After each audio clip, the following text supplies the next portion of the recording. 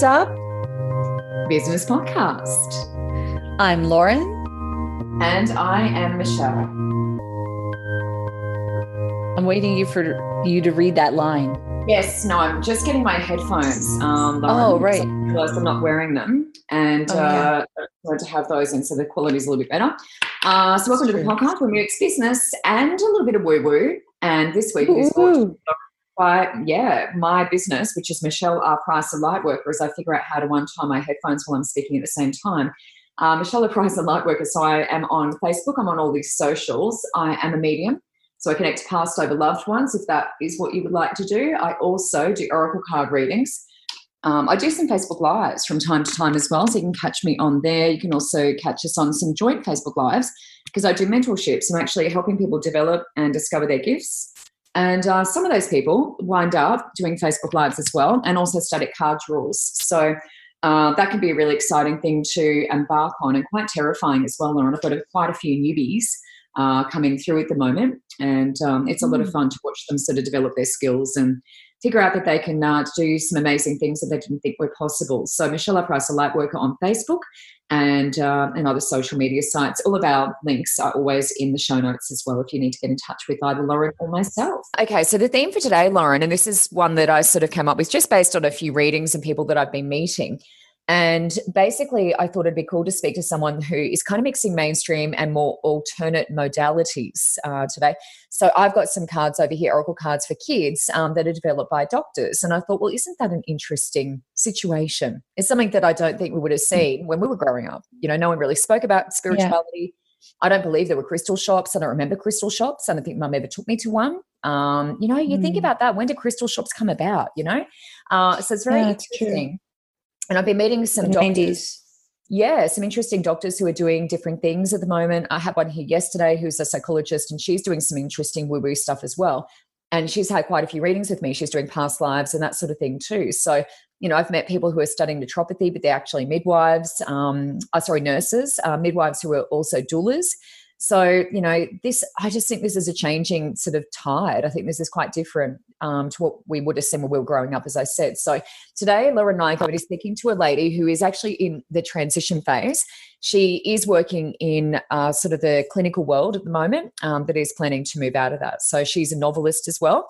So Lauren, what's been going on? What have you been doing this past week that's of interest to our listener at home? Take it away. Oh, yes. Well, I actually don't really want to talk about work too much because I would like to talk to you about what happened last night because it's a lot more exciting and interesting.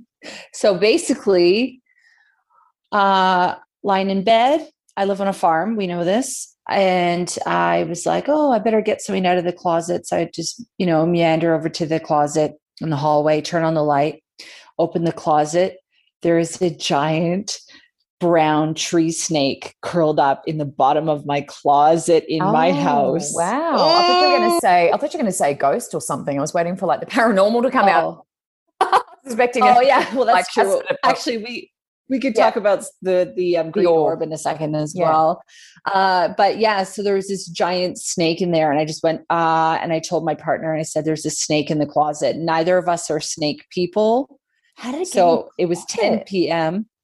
Yeah, it was 10 p.m. and we're like, okay. And I tried to call a snake catcher, and of course, no one's picking up their phone at 10 p.m. You know, they're sleeping. Better things to do. So, so then he went and he saw it, and then he went and he's like, okay, we have to get a broom, like to try to kind of push it out of the door, like get it out and then move it out of the house sort of thing. Our house is sort of one level. And anyway, and then it disappeared in the thing. So he's like trying to unpack the closet. I've got, blankets and everything folded in there, and it's all pretty, like lots of hidey places and a box of my, some of my like craft things and stuff like that. So he's trying to kind of offload all this stuff out of the closet without interfering with the snake. And then he saw it there, and then it was on a shelf and he wasn't able to get it out, because if you're not a snake person like me, oh my God, you don't want to touch it or anything. And anyway, he remembered that there are these like, those garbage pickers that you can get. They're almost like a claw type thing. Yeah. Yeah, exactly. There was a set of them that was hanging on the fence here that came with the house. So he goes, "Oh, now I realize what this is for." I'm like, "Oh my God." So he went and got it, and he ended up picking up the snake and getting it out of the house. And it gave me the whole heebie-jeebies, kind of thing. And it's just funny because I know that you got to be careful of George too. Remember, you got a puppy. Yeah, exactly. Of George. So I kept George on the bed because the bed is too high for him to jump off. And then for a few times as well, locked him in the bathroom, but he was not happy. He didn't understand why he was missing the party and what was happening. So, you've got George crying and whining, and then we're trying to, deal with this snake and stuff like that. And it's just funny because moving over to Australia about 8 years ago, I really have acclimatized a lot. I remember the first time we moved into our first house, there was a dead huntsman in there. I'd never seen anything like that. And then anytime I saw a cockroach, I would cry and had a total mental breakdown. Wow. And now it's like, I'm okay. Huntsmans, when I see a huntsman, I'm thankful because I know they're eating the cockroach babies. So I just go, you're welcome here. I just leave them. Prior to this house, before I got comfortable with them just living with me, I would put a container over them and just move them out of the house. And that was a huge transition that took a lot of time because before that, I didn't have that same reaction. My initial reaction was kill them, get them out, right? Awful. But that's just what, I knew to do. So I'm definitely not at the snake part yet, Michelle, where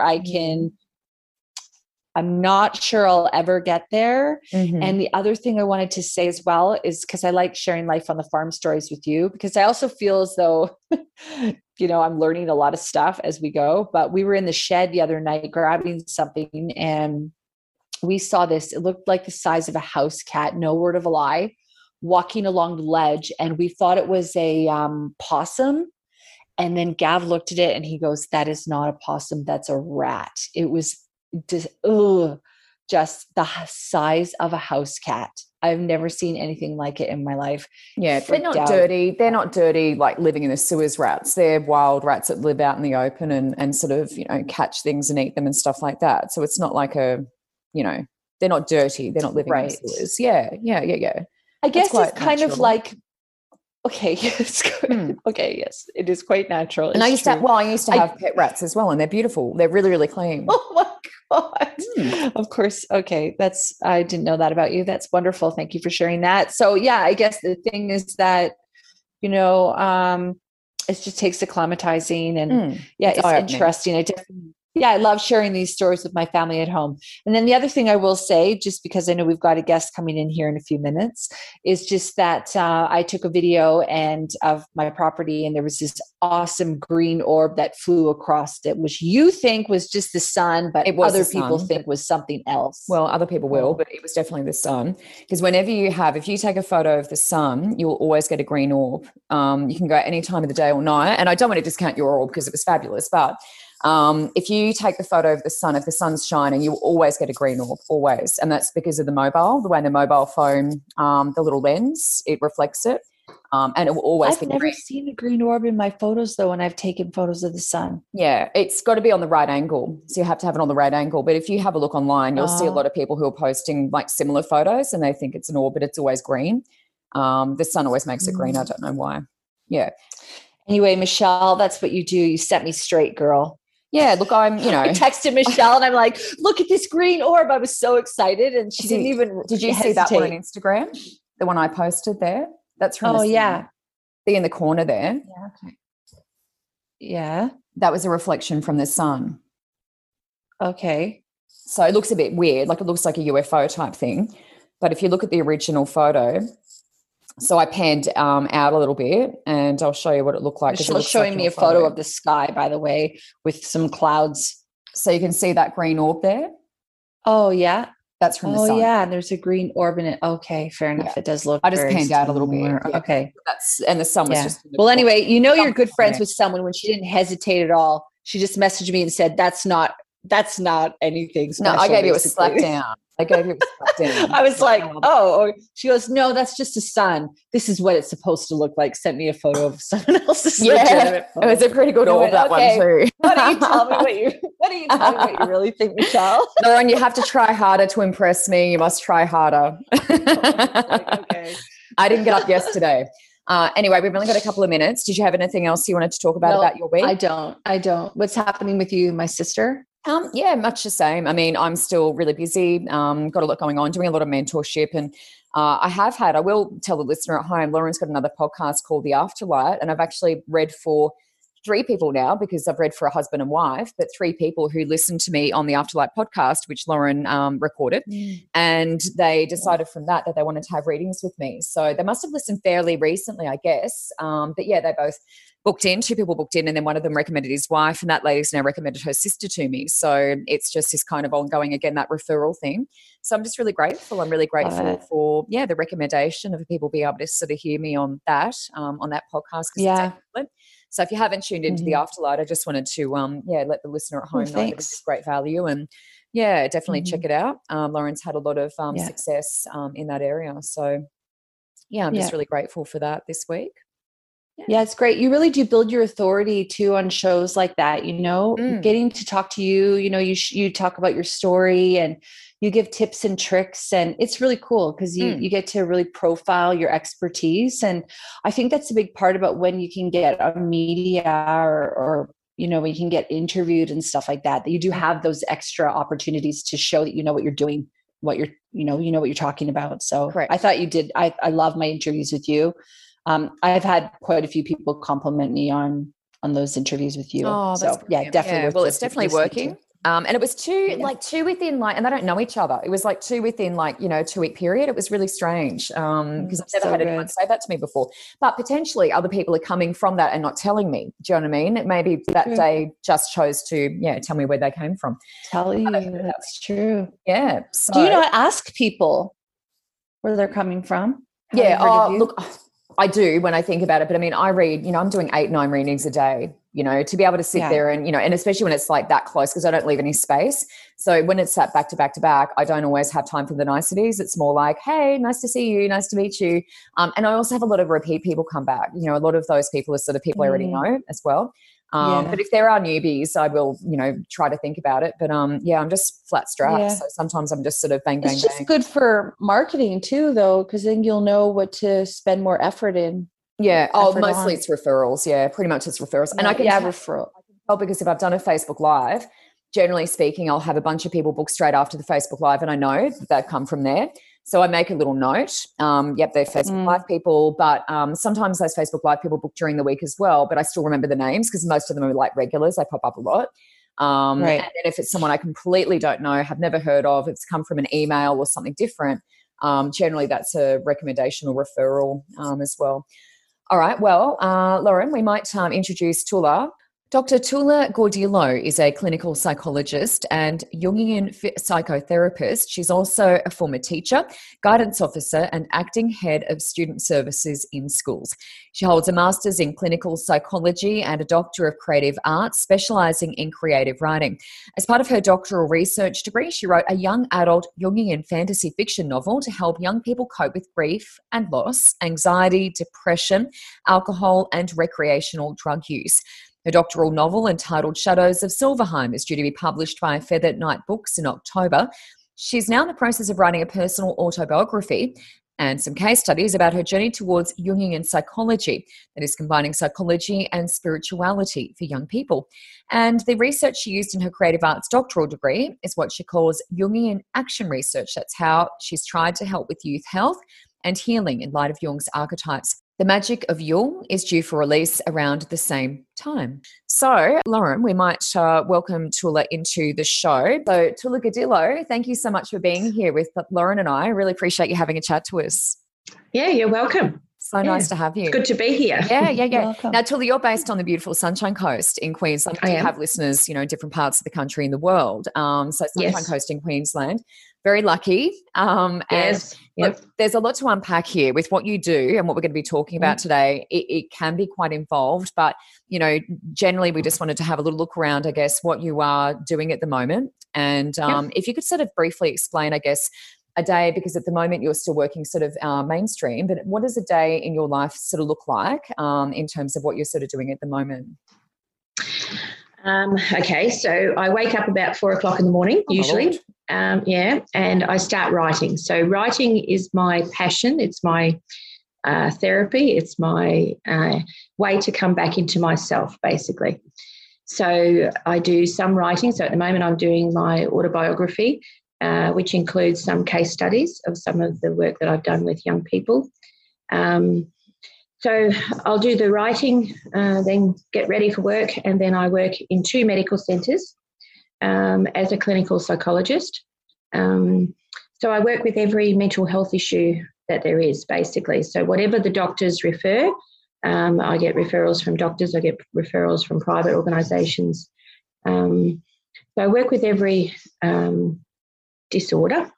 And I have done now teaching and counselling for about 27 years, so a long time.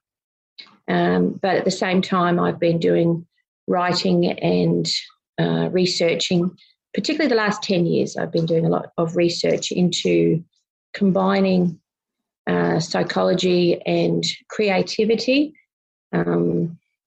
Once I enrolled in a Doctor of Creative Arts, all of a sudden my world started opening up, and I did a lot more research into Jungian psychology, and I became a Jungian psychotherapist as I was doing my research for my doctoral degree. And then I started looking at how to combine psychology and spirituality, and just finding how more effective it was, I guess. Yeah, brilliant. And that's kind of the theme of today's show for Laura and I, is how we're sort of, combining the two. Yeah. Yep. So, Lauren, do you want to have a... Yep. Yeah. So in a few minutes, we are going to find out a little bit more about what Jungian principles are and what that's founded on. But before we get to that, we are interested in finding out a little bit more about sort of what sparked your spiritual journey, and when did you realize that you wanted to make a shift? I don't know whether or not you're going to be combining both principles. So it's probably pretty hard to leave something that you've been doing for so long. You mentioned 27 years. So are you going to make a shift out of that? Or are you going to look at a way of combining kind of your new beliefs with, your old systems? That's a good question. The future, as I see it, is to try and continue my journey, but also help other people, perhaps in my field, to understand the importance of the physical, mental, emotional, and spiritual or philosophical, combining those areas for a more holistic type of a psychology for young people especially. So it's a challenge when you have an established system to try and work within that system, but also work being true to yourself as well. And so that's been a bit of a challenge for me, trying to sort of combine both and still work within the medical model. But I've managed to do it, and I get great feedback. I'm booked up weeks in advance. I have waiting lists in both medical centres. I get referrals, a lot of word of mouth. So it's clearly working for people. So I've got a lot of evidence to support my method. And that's what I need in the psychology profession, to be able to say to people, this is actually effective. Yeah. That would take, just on that point, Tula, that would take, I guess, some time to build up the, the evidence and stuff like that. And I guess that's what this is all about. Yeah, is being patient. Being patient, yeah. But I have done the research. So I actually started off doing a PhD in psychology originally, and looking at how we can improve resilience in young people. And what came out of my PhD psychology research was that young people use stories and images online and offline as a way of coping with their problems. So that was my key theme. So from there, I then went into a Doctor of Creative Arts and explored how to deliver those messages, those mental health messages, through stories and images. And so I created my own therapy from there. So it's all grounded in research. Yeah. So with that, and I love the stories and images, and I think a lot of people can relate to that. Definitely it's, can be very calming or take you back to a better place and that sort of thing. Yes. But what would you say is the biggest challenge, that you feel like young people are sort of facing? Is there like a common theme that people are sort of coming in with that they're really struggling with? Yeah. Over the years, I have seen changes in society, and it's sort of a reflection of what's happening with the youth or what they present with. So I'm seeing more and more recreational drug use. So I incorporated that theme into my doctoral novel. So that's called Shadows of Silverheim, and that's due to be published in October by Feather Knight Books. And so I've incorporated a lot of the themes that I see every day. So anxiety and depression, obviously, how to cope with that. That's sort of the main, what I work with every day. But eating disorders, grief and loss issues, yeah, there's a lot. You know what? I love that you were talking about using images because one of the things that I've noticed and, interviewing quite a few people is that not everyone can use words to articulate how they feel.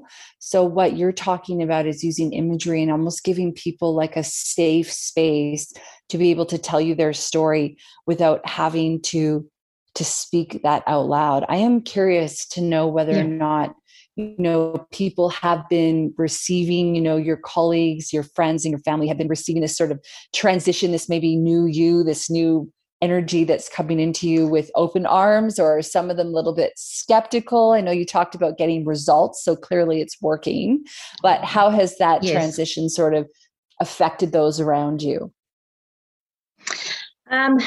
I think I've always had a slight spiritual bent. But I didn't really explore it in a lot of detail. My father's actually very spiritual, but my mother has tried but hasn't really been as much.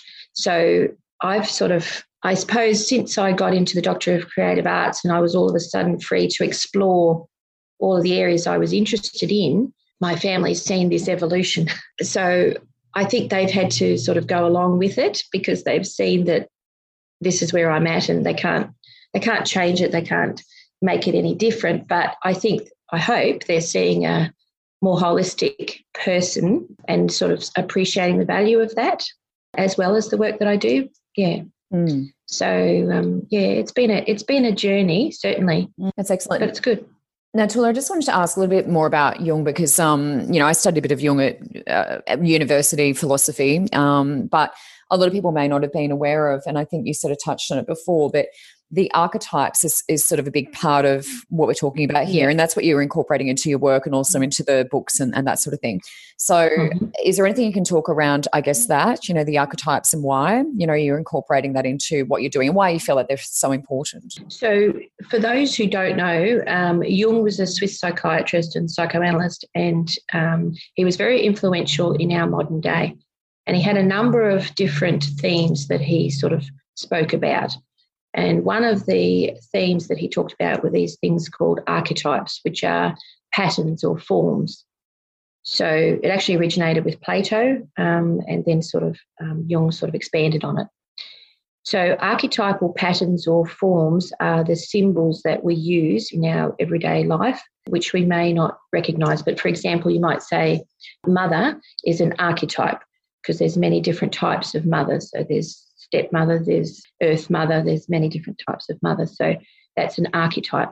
So it's a pattern or a form. So when I'm working with a young person, let's say I've got a young person who has very vivid dreams, they're going through a trauma in their life, then I will analyse the symbols or the archetypal patterns as part of their dream analysis to try and identify what could be the root cause of a mental health issue.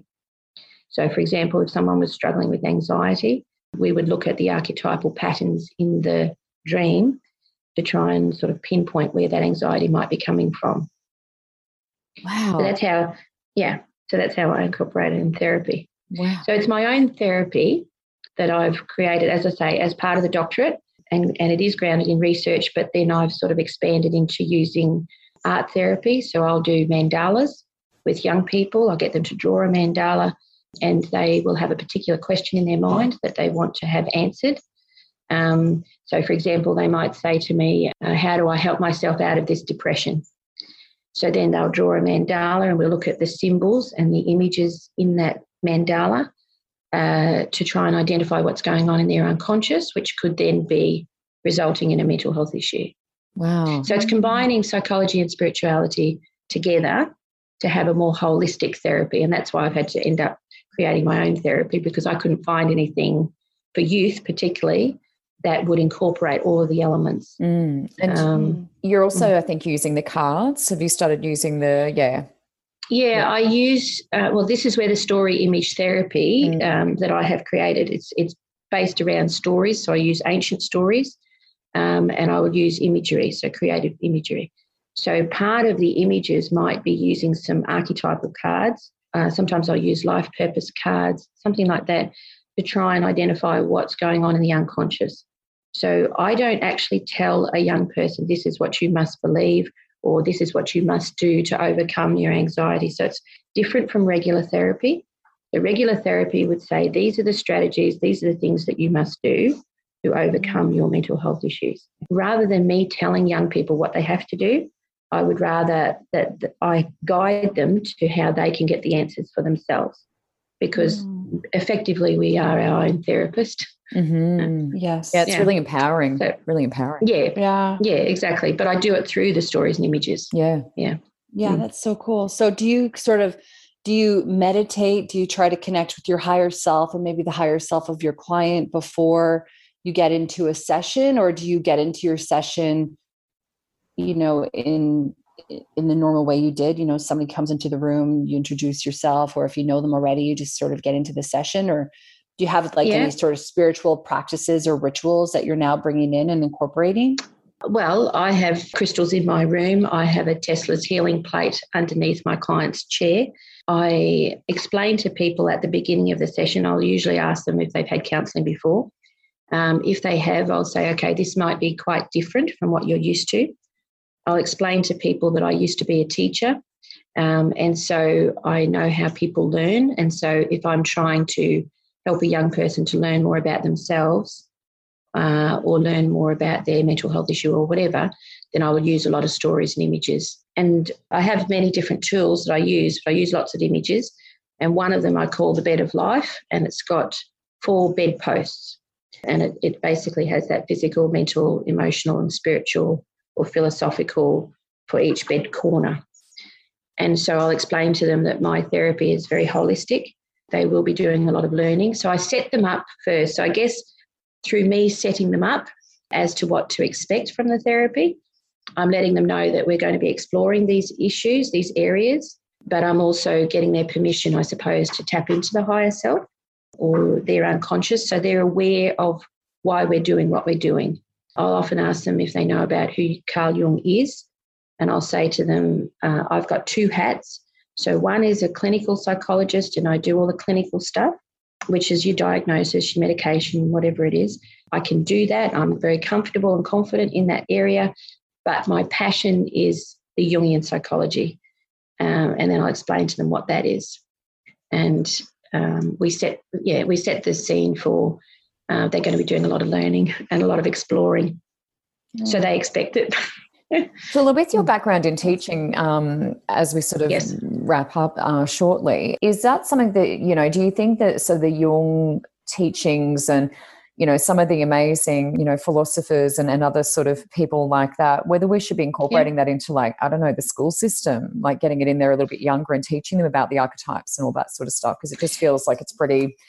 It's very important. It's very important. Yeah, absolutely. Absolutely. There's a fellow by the name of Dr. Clifford Mays, and he is an educator.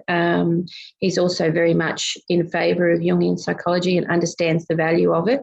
And so he has written books in relation to teaching about the hero's journey and the archetypes into schools. And so I did a lot of research into Clifford Mays and also looked at fantastic realism as a genre. And so I actually did, when I completed my doctoral novel, I actually worked in schools and got feedback from young people about how I could improve my novel, and they loved it. So this was actually part of a story writing unit that we did. So we worked with the high achieving year 8s and incorporated it into the school. While they were learning about story writing, they were also learning about mental health and archetypes. Fantastic. And it worked beautifully. Yep. So it could be the way of the future. We could be seeing that shift. Yeah. I think we need to. It's not just because I would like to get my book into schools. It's not about that. It's about saying we have rising youth mental health issues in this country. The rate of youth suicide has doubled in the last 10 years.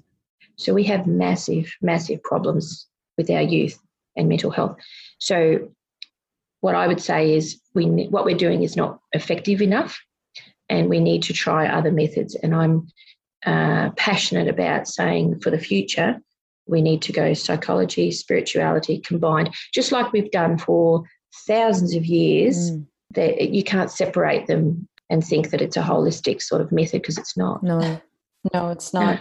And it's funny, because I think sometimes, when people have their one way of looking at the world, it's very difficult to sort of get in there with the new idea. I love that you kind of had that opportunity where you went, oh, wait a minute, there's this whole other side of things. Yeah. Yes. So I guess within that, I'm wondering, what have been some of your biggest lessons with this transition? And would you say that, continuing to explore and continuing to learn is also a big part of the work that you've been doing?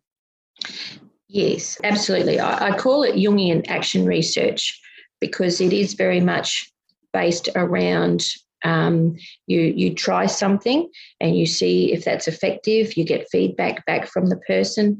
If they say, yes, this has been helpful, then you continue to work with that. You refine your method.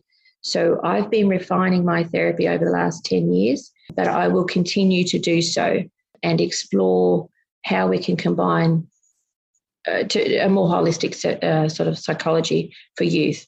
So I will continue the Jungian action research. So it is action research, but it's using a Jungian base. And it's a very exciting journey. Yeah. It's certainly not where I thought I would be 10 years ago when I started a PhD. I just wanted to improve resilience in young people. And I've been on this whole journey for the last 10 years or particularly the last 5 to do something different. But it's been an evolution. It hasn't been, I didn't intend to do this. It's happened organically, I guess. So it'll continue to go organically, I guess. That's how spirit works, girl. If you're open to it and you're like, absolutely. I'll be vessel, then you're like, yeah, well, here you go. So just you're quite right. I'm seeing a lot more light workers in the work that I do now. Yeah. I've got kids that astral travel. I've got kids that see spirits. I'm seeing a lot of young people that are feeling more confident and more comfortable to talk to me about those things. And so I think they're gravitating towards me unconsciously. It's happening more and more and more. So these days I just look at everything and I just go, oh, that's interesting. It's so good, isn't it? Because there's a lot of people who grew up in our era, Lauren and my era. I'm older than Lauren, but in our era where, you didn't get the advice. A lot older than me. She likes to point that out every so often. A lot older. I was walking into a trap. I knew I was that's cheeky.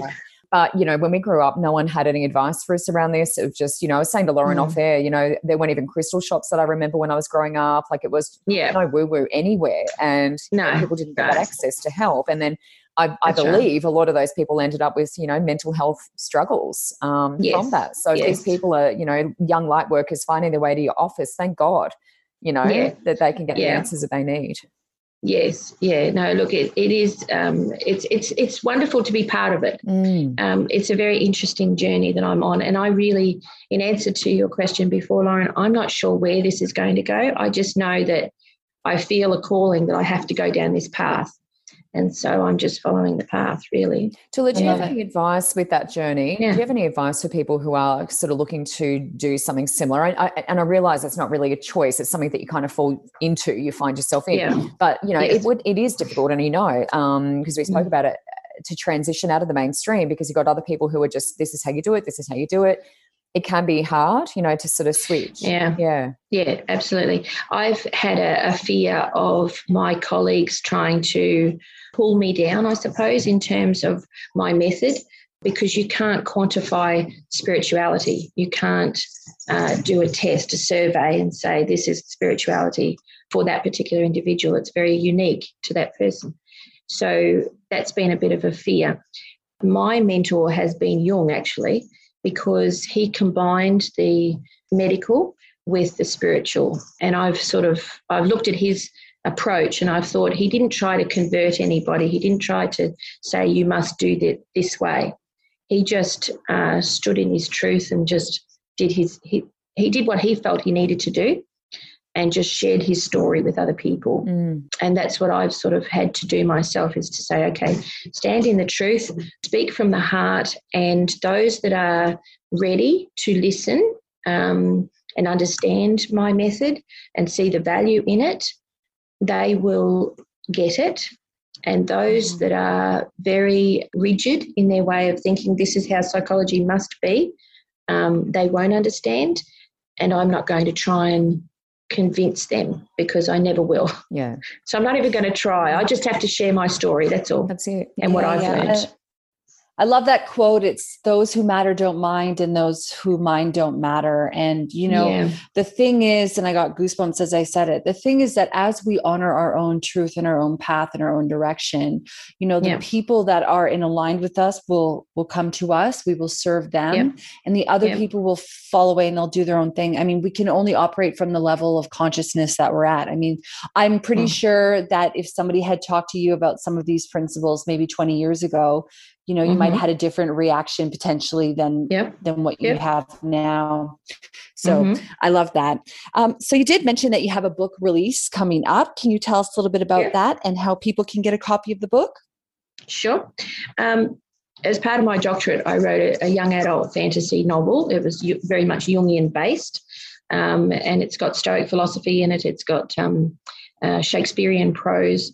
So it's very much around, it could be used in schools. It's called Shadows of Silverheim, and it's due to be published in October this year. And then I'm also writing my personal autobiography about my journey over the last 10 years to improve youth resilience. And that book is called The Magic of Jung. And in that book, I've actually interviewed Michelle in terms of what she has learned, or what's been beneficial for her as a young person, sort of going through this spiritual journey as well, and how I can incorporate that into young people and how I can help them.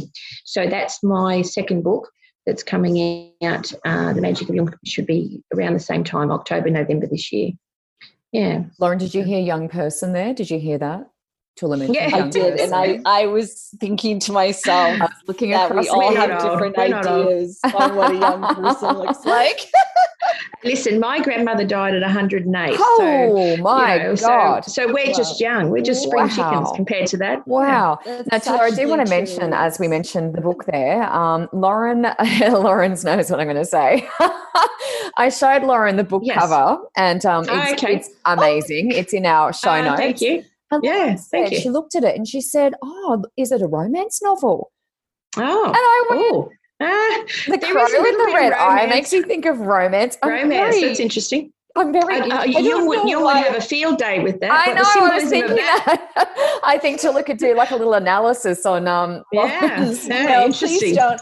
That's so funny. You know why though? It's because I actually love fantasy books, and I think a lot of the fantasy books I read have these really fantastic storylines, and a lot of them, like, I don't know why I thought romance. It didn't look romantic. It just to me, I don't know. It just looked like a book I would read. I guess I was just trying to. Yeah. Well, that's good. I'm glad you would read it. That's nice. That's good. God.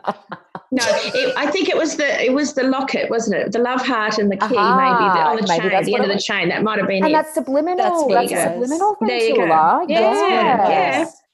There's a lot of things happen unconsciously. Yeah, there you go. Yeah. Wow, that's interesting. I'm glad I brought it up. There you go. So I'm actually like really brilliant, and I took it all in right away. You just didn't even know. There you go. Yeah. Well done. And that totally ruined my joke. Okay, so Tula. Yes. Is there anything else that you wanted to sort of mention that we haven't mentioned? Anything else you'd like to sort of throw in? I suppose just really for anybody that is maybe struggling. You were asking before, how does a person sort of navigate this journey or sort of, I guess the biggest thing I would say, particularly if you are talking with young people, is, like you say, just stand in your truth. Just Shakespeare's quote, "To thine own self be true." I think as we learn more about ourselves, we start to care less about other people's opinions or views or whatever. So, exploring the unconscious is vital. It's absolutely vital to learning about ourselves. And if I could encourage anybody to just go down that path, just explore their own unconscious thoughts, patterns, memories, whatever, then you don't worry quite so much and you're more true to yourself. Yeah. That is absolutely brilliant. I love that. So learning about yourself, then you care less about what others think about you. Gosh, yes. That's really good. Yeah. That's really that's good. beautiful, because you get more confident in who you are. And I think a lot of that comes down to, honestly, self-love. I mean, I'm sure we can all relate with the self-love journey. I mean, I know when I was a teenager in my early 20s, that was a really hard journey to go on. But it's so important that when we understand ourselves, we probably have more compassion and empathy for ourselves as well, don't we? Yeah. Yeah. Yeah, for sure. So as you start to learn a bit more about the archetypes, for example, you could start to see archetypal patterns and themes in your own life, and then how that relates to your situation and the experiences that you've had. Jung calls that individuation. So we become an individual within ourselves when we make the unconscious conscious. Yeah. So he actually said when we make the unconscious conscious, that's when we individuate. That's when we actually come into ourselves. Yeah. So it's a vital process. Oh, it's so good, because the unconscious, that's what, as you said, comes up in the dreams and, all of that sort of stuff. And a lot of people just can't figure out, what on earth does that mean? That's what you're doing. So that's just it sounds like we operate more from a place of intention. Mm-hmm. Yep. Mm-hmm. Right. That's right. Exactly. Instead of it reacting, Jung said if we don't make the unconscious conscious, it will rule our lives and we will call it fate. Yeah. Wow. Beautiful. Yeah. Yeah. He was very profound. His knowledge was very profound. Yeah. Wow. So incredible. Tula, we've just loved that. That has been, I think Lauren and I probably have about 30 different episodes out of that in terms of the different sort of concepts and the things that you've spoken around. So that's just been so beneficial. So good. And especially what we do, we mix the woo-woo and the business in our podcast. So it's sort of packing it all together for us. And I'm just so grateful, for all of that. Yeah. Well, I'm grateful for the opportunity to share it. So how can people find out more from you, and if they'd like to keep in touch, what's the best way? Sure. I have a website. So it's www.tulagordillo.com. So if they're happy to go on the website, they can send me a message through that avenue. So that's fine if they're happy to do that. Otherwise, I do work in 2 medical centres. Coming to see me can be a bit tricky, finding an appointment time. I do bulk bill everybody too. So that's sort of part of it, I guess. But that's because I choose to, got to give back. Absolutely. And the spelling TOULA. ULA, yeah. And GORDILLO. DILLO, So it's actually Dr. Tula Gordillo, but it's not on the website. Great. Thank you so much. Good. Yeah, you're welcome. All good. Really appreciate it. Thank you for the opportunity. Hey? Wonderful. That's all right. Yeah, thank you, good. Tula. Nice to meet you. All righty. Okay. Nice to meet you, and all the best. Lauren, we're still laughing about the Lauren's incredible wit and intellect with her thinking that Tula's Shadows of Silverheim was a romantic novel. We're cracking up here. So we just had a chat to Tula and Dr. Tula Gordillo, I should say, doctor. And she is just fabulous. And I tell you what, that was epic. That was epic for me. Yeah, there was great. So much in there, and I feel like there's a lot of what I really liked. And I just want to say this, Lauren, before you sort of mention what you sort of really enjoyed about that. But the bit that I really loved with that was stand in your truth, because I think that's something that we talk a bit about and talk around. Stand in your truth, and also, learn about yourself, because then you care less about what others think about you, and there's something in that I just kind of get, it makes sense. And that was my biggest takeaway, I think, from that. Yeah, I love that. But it makes sense too, doesn't it? Because as you become more secure in yourself, you don't need to please others. I mean, very often, I think that we kind of are grown up thinking that, what we desire, what's going to complete us is outside of ourselves, whether that's through things or people or circumstances changing or finances or whatever. And so when we become more secure within ourselves, we realize that, wait a minute, I actually have everything I need right here. That's it. Regardless of where I am. One thing that came to me as well in that conversation was when she was talking there at the end about, really connecting with ourselves. One thing that I learned from Sonia Choquette, I did a online course with her, self-guided, but anyway. And one of the things that she mentioned that she does is she makes a conscious effort every day to tell her subconscious to only be run and be governed by her higher self. And I thought that was just so interesting that she goes, all right, subconscious only listen to the higher self. And very often she'll start her day by saying, I want my higher self to take over from me today. And she used the example one time where she was having an argument with her husband and she was all ready to say, I want to divorce you. She's just having this dramatic argument. And she ended up saying, and I love you for it, or something like that. And she went, what? And it was as though her higher self had stepped in and spoken up for her instead of, her ego or her lower self, you could say. I guess ego is probably the right term. So, when Tula was talking there, I was just thinking about how lovely that is when, we are getting to know ourselves, we are committing to ourselves and our own truth. And I just thought that was a helpful tip to kind of say, hey, higher self, can you please run the show for me? I love that. Can you put her in the show notes? She sounds fabulous. Yeah. Oh, she's amazing. I will do that. Yeah. That's a great tip. Fantastic. Now, the Spirits Up, I feel like we were sort of getting into that anyway, but we do have a little segment here, the Spirits Up, at the end of the show. And this is brought to you by your business, Lauren, this week. Yeah, so it's actually brought to you by the Afterlight podcast. And Michelle gave a beautiful introduction to that at the top of this show. So thank you for that, Michelle. But if you are interested in learning more about spirituality, different modes of spirituality, everything from A Course in Miracles to the paranormal to house clearings to, yes, you really are psychic, to tips and tricks if you are an empath or how to grow in your intuition, we cover all those things in that show. There's full-length episodes and there's a ton of mini episodes with guided meditations and lots of value. So head to theafterlight.com. No, sorry, don't. Head to theafterlightpodcast.com if you'd like to know more, or you can just find The Afterlight on social or wherever you get your podcasts. Love that. One thing I just want to say here, and you may have something to add as well, is I feel like Pay It Forward is a really great way to, finish this episode. Pay It Forward, because I think from me transitioning from being a journalist of 21 years to doing card readings and mentorship and everything else that I do, mediumship and that sort of thing, it's been quite a shock to the system. But I had a mentor, Lynn, who was incredible. And she's the one that sort of, I guess, was a bit of a trailblazer for me. So I feel like it's really great to find a mentor, someone that you can look up to, someone that you admire. And if they're doing whatever you're wanting to do, wonderful, because they're kind of walking the path. And so I used Lynn as my guide in a way, because she was really struggling to break out of mainstream. She was a paramedic and that sort of thing, breaking out of there into her woo-woo business. And, she did it. And I was like, wow, that took so much courage. And I know how terrifying it was because she used to talk about it regularly. So I used her as my, guide. And definitely, she was sort of paying it forward through me.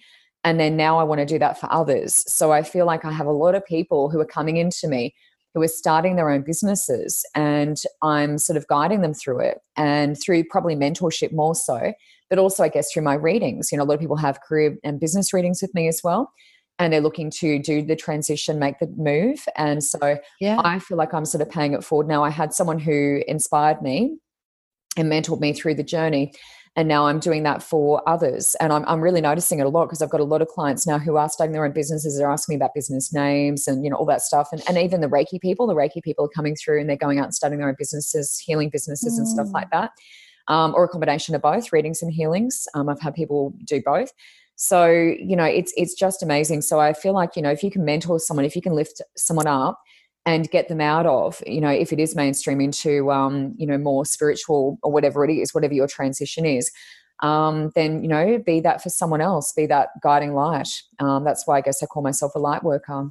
But yeah, that would be my recommendation or inspiration this week. Lauren, do you have anything else to add to that? Yeah, it's funny because a couple of weeks ago, I actually put on one of my Instagram reels pretty much a similar concept. So it was, very often if we want to receive something in our lives, it's actually really a good idea to give that first. and then get ready to receive. So for example, if you want to attract money, donate some money to someone else in need. If you want to attract more compliments or be validated at work, validate other people, give somebody else a compliment. You know, if you want to attract anything in your life, think about how you can give that out first. And I find that it will come back to you. It's kind of like a boomerang. So, you know, sort of like Michelle's talking about paying it forward with mentorship, you know, if there's something that you are lacking or you want help with in your life, see whether or not you can give that out and watch as it comes back to you. Yes, so that's my part. Love it. You know, I was just thinking, Lauren, I was just looking back through our notes and I was just thinking maybe we should have asked Tula about the snake because a lot of people dream about that in their dreams. Oh, yeah. The snake as an icon. So it would have been interesting, to ask her about that. It wasn't a dream, it was reality, but you know what I mean? A lot of people, I've had 2 people this week who dreamt about snakes and they both messaged me and said, what does it mean? One person dreamt about kind of a regular looking snake. The other one, it was a black snake. So, you know, does that mean something? Is that different? You know, so I think that would have been interesting, but I didn't even think about that. Be interesting to talk about more the dream aspect of that because that's what she does, is analyzing the dreams and the codes and the symbols and things, the subconscious. So you might have to have Tula on the show again, or you may end up having on your more spiritual podcast as well. But that's been wonderful. My friend actually. Oh, sorry to cut you off, but my friend actually sent me this when I sent her that. I was like, there's a snake in my closet right now. She wrote me this and she it's a screenshot and it says meeting up with a snake is another sign of good fortune, whether in your garden, inside the home, or out trekking. If you meet up with a snake, it means something or someone important is coming into your life. Never ever try to harm or kill a snake when confronted with one. Yeah, that's true. And it's shedding your skin. It's a little bit of a rebirth, the snake, because they shed their skin. Oh, cool. Have that external layer of skin. And actually this morning, Gav had to go on the roof and he's like, Lauren, look at this. And I went out and he hung off a giant snake skin that is fresh because it was it wasn't dried out yet. Yep. Yeah, pretty new. That's what they do. It's coming into it's pretty cold still. I'm surprised actually, but maybe it is pretty cool. Temperature-wise up your way. Now, Lauren, coming up in the next podcast, we're going to be talking about how to stand out in business. Did you have anything you wanted to sort of add about that one? Oh, well, I really wanted to do an episode that was a little bit more businessy and less woo-woo, I guess, even though I could talk about woo-woo forever. I just wanted to, for our listener at home, if you wanted a little bit more, maybe some business tips and tricks. We're going to be talking a lot about referrals and how to stand out in the market. And we're going to be talking a lot about our own experiences as well, working with tradies and dealing with issues in our homes and, kind of maybe people who did some things really well and some people who maybe could have improved in that area. So hopefully there'll be some lessons and some value. And for sure, there's going to be some laughs because that's what we're all about here. So that's what we'll be covering off in that episode. Yes. Nice one. So Lauren, outro. Oh yeah. So this has been the Spirits Up. Sorry. Business podcast. Yes. And if you liked it, well, thank you very much for listening. Please do continue to listen because all of our episodes are a little bit different. We don't always have guests. It's pretty much mostly you and me just talking. Chatting away. We like it like that as well. So if you love the episode, please do share it with your friends and please do leave us a review so we can continue to get into the ears of more people and continue to pay our knowledge forward. And if you didn't like it, Michelle, what should they do? They can go to hell. Joking. Move to another country. That would be difficult at the moment, wouldn't it? Look, I think they could give it another go, Lauren. And, maybe, because we do bullet points in our notes and our show notes. So you can go through and maybe there's some talk topics that you're interested in. It may not always be the overarching theme, that's interesting to you. But we do chat about a lot of other interesting things about our week and how our week's been, what we're learning, what our takeaways are. So there might be something in there. You never know. Unpack it a little more, Lauren. Unpack it a little more. Here we go. Get into it. Love it. Yeah. All right. Very good. That's been great. Great. Talk to you next week. Okay. Bye. Bye.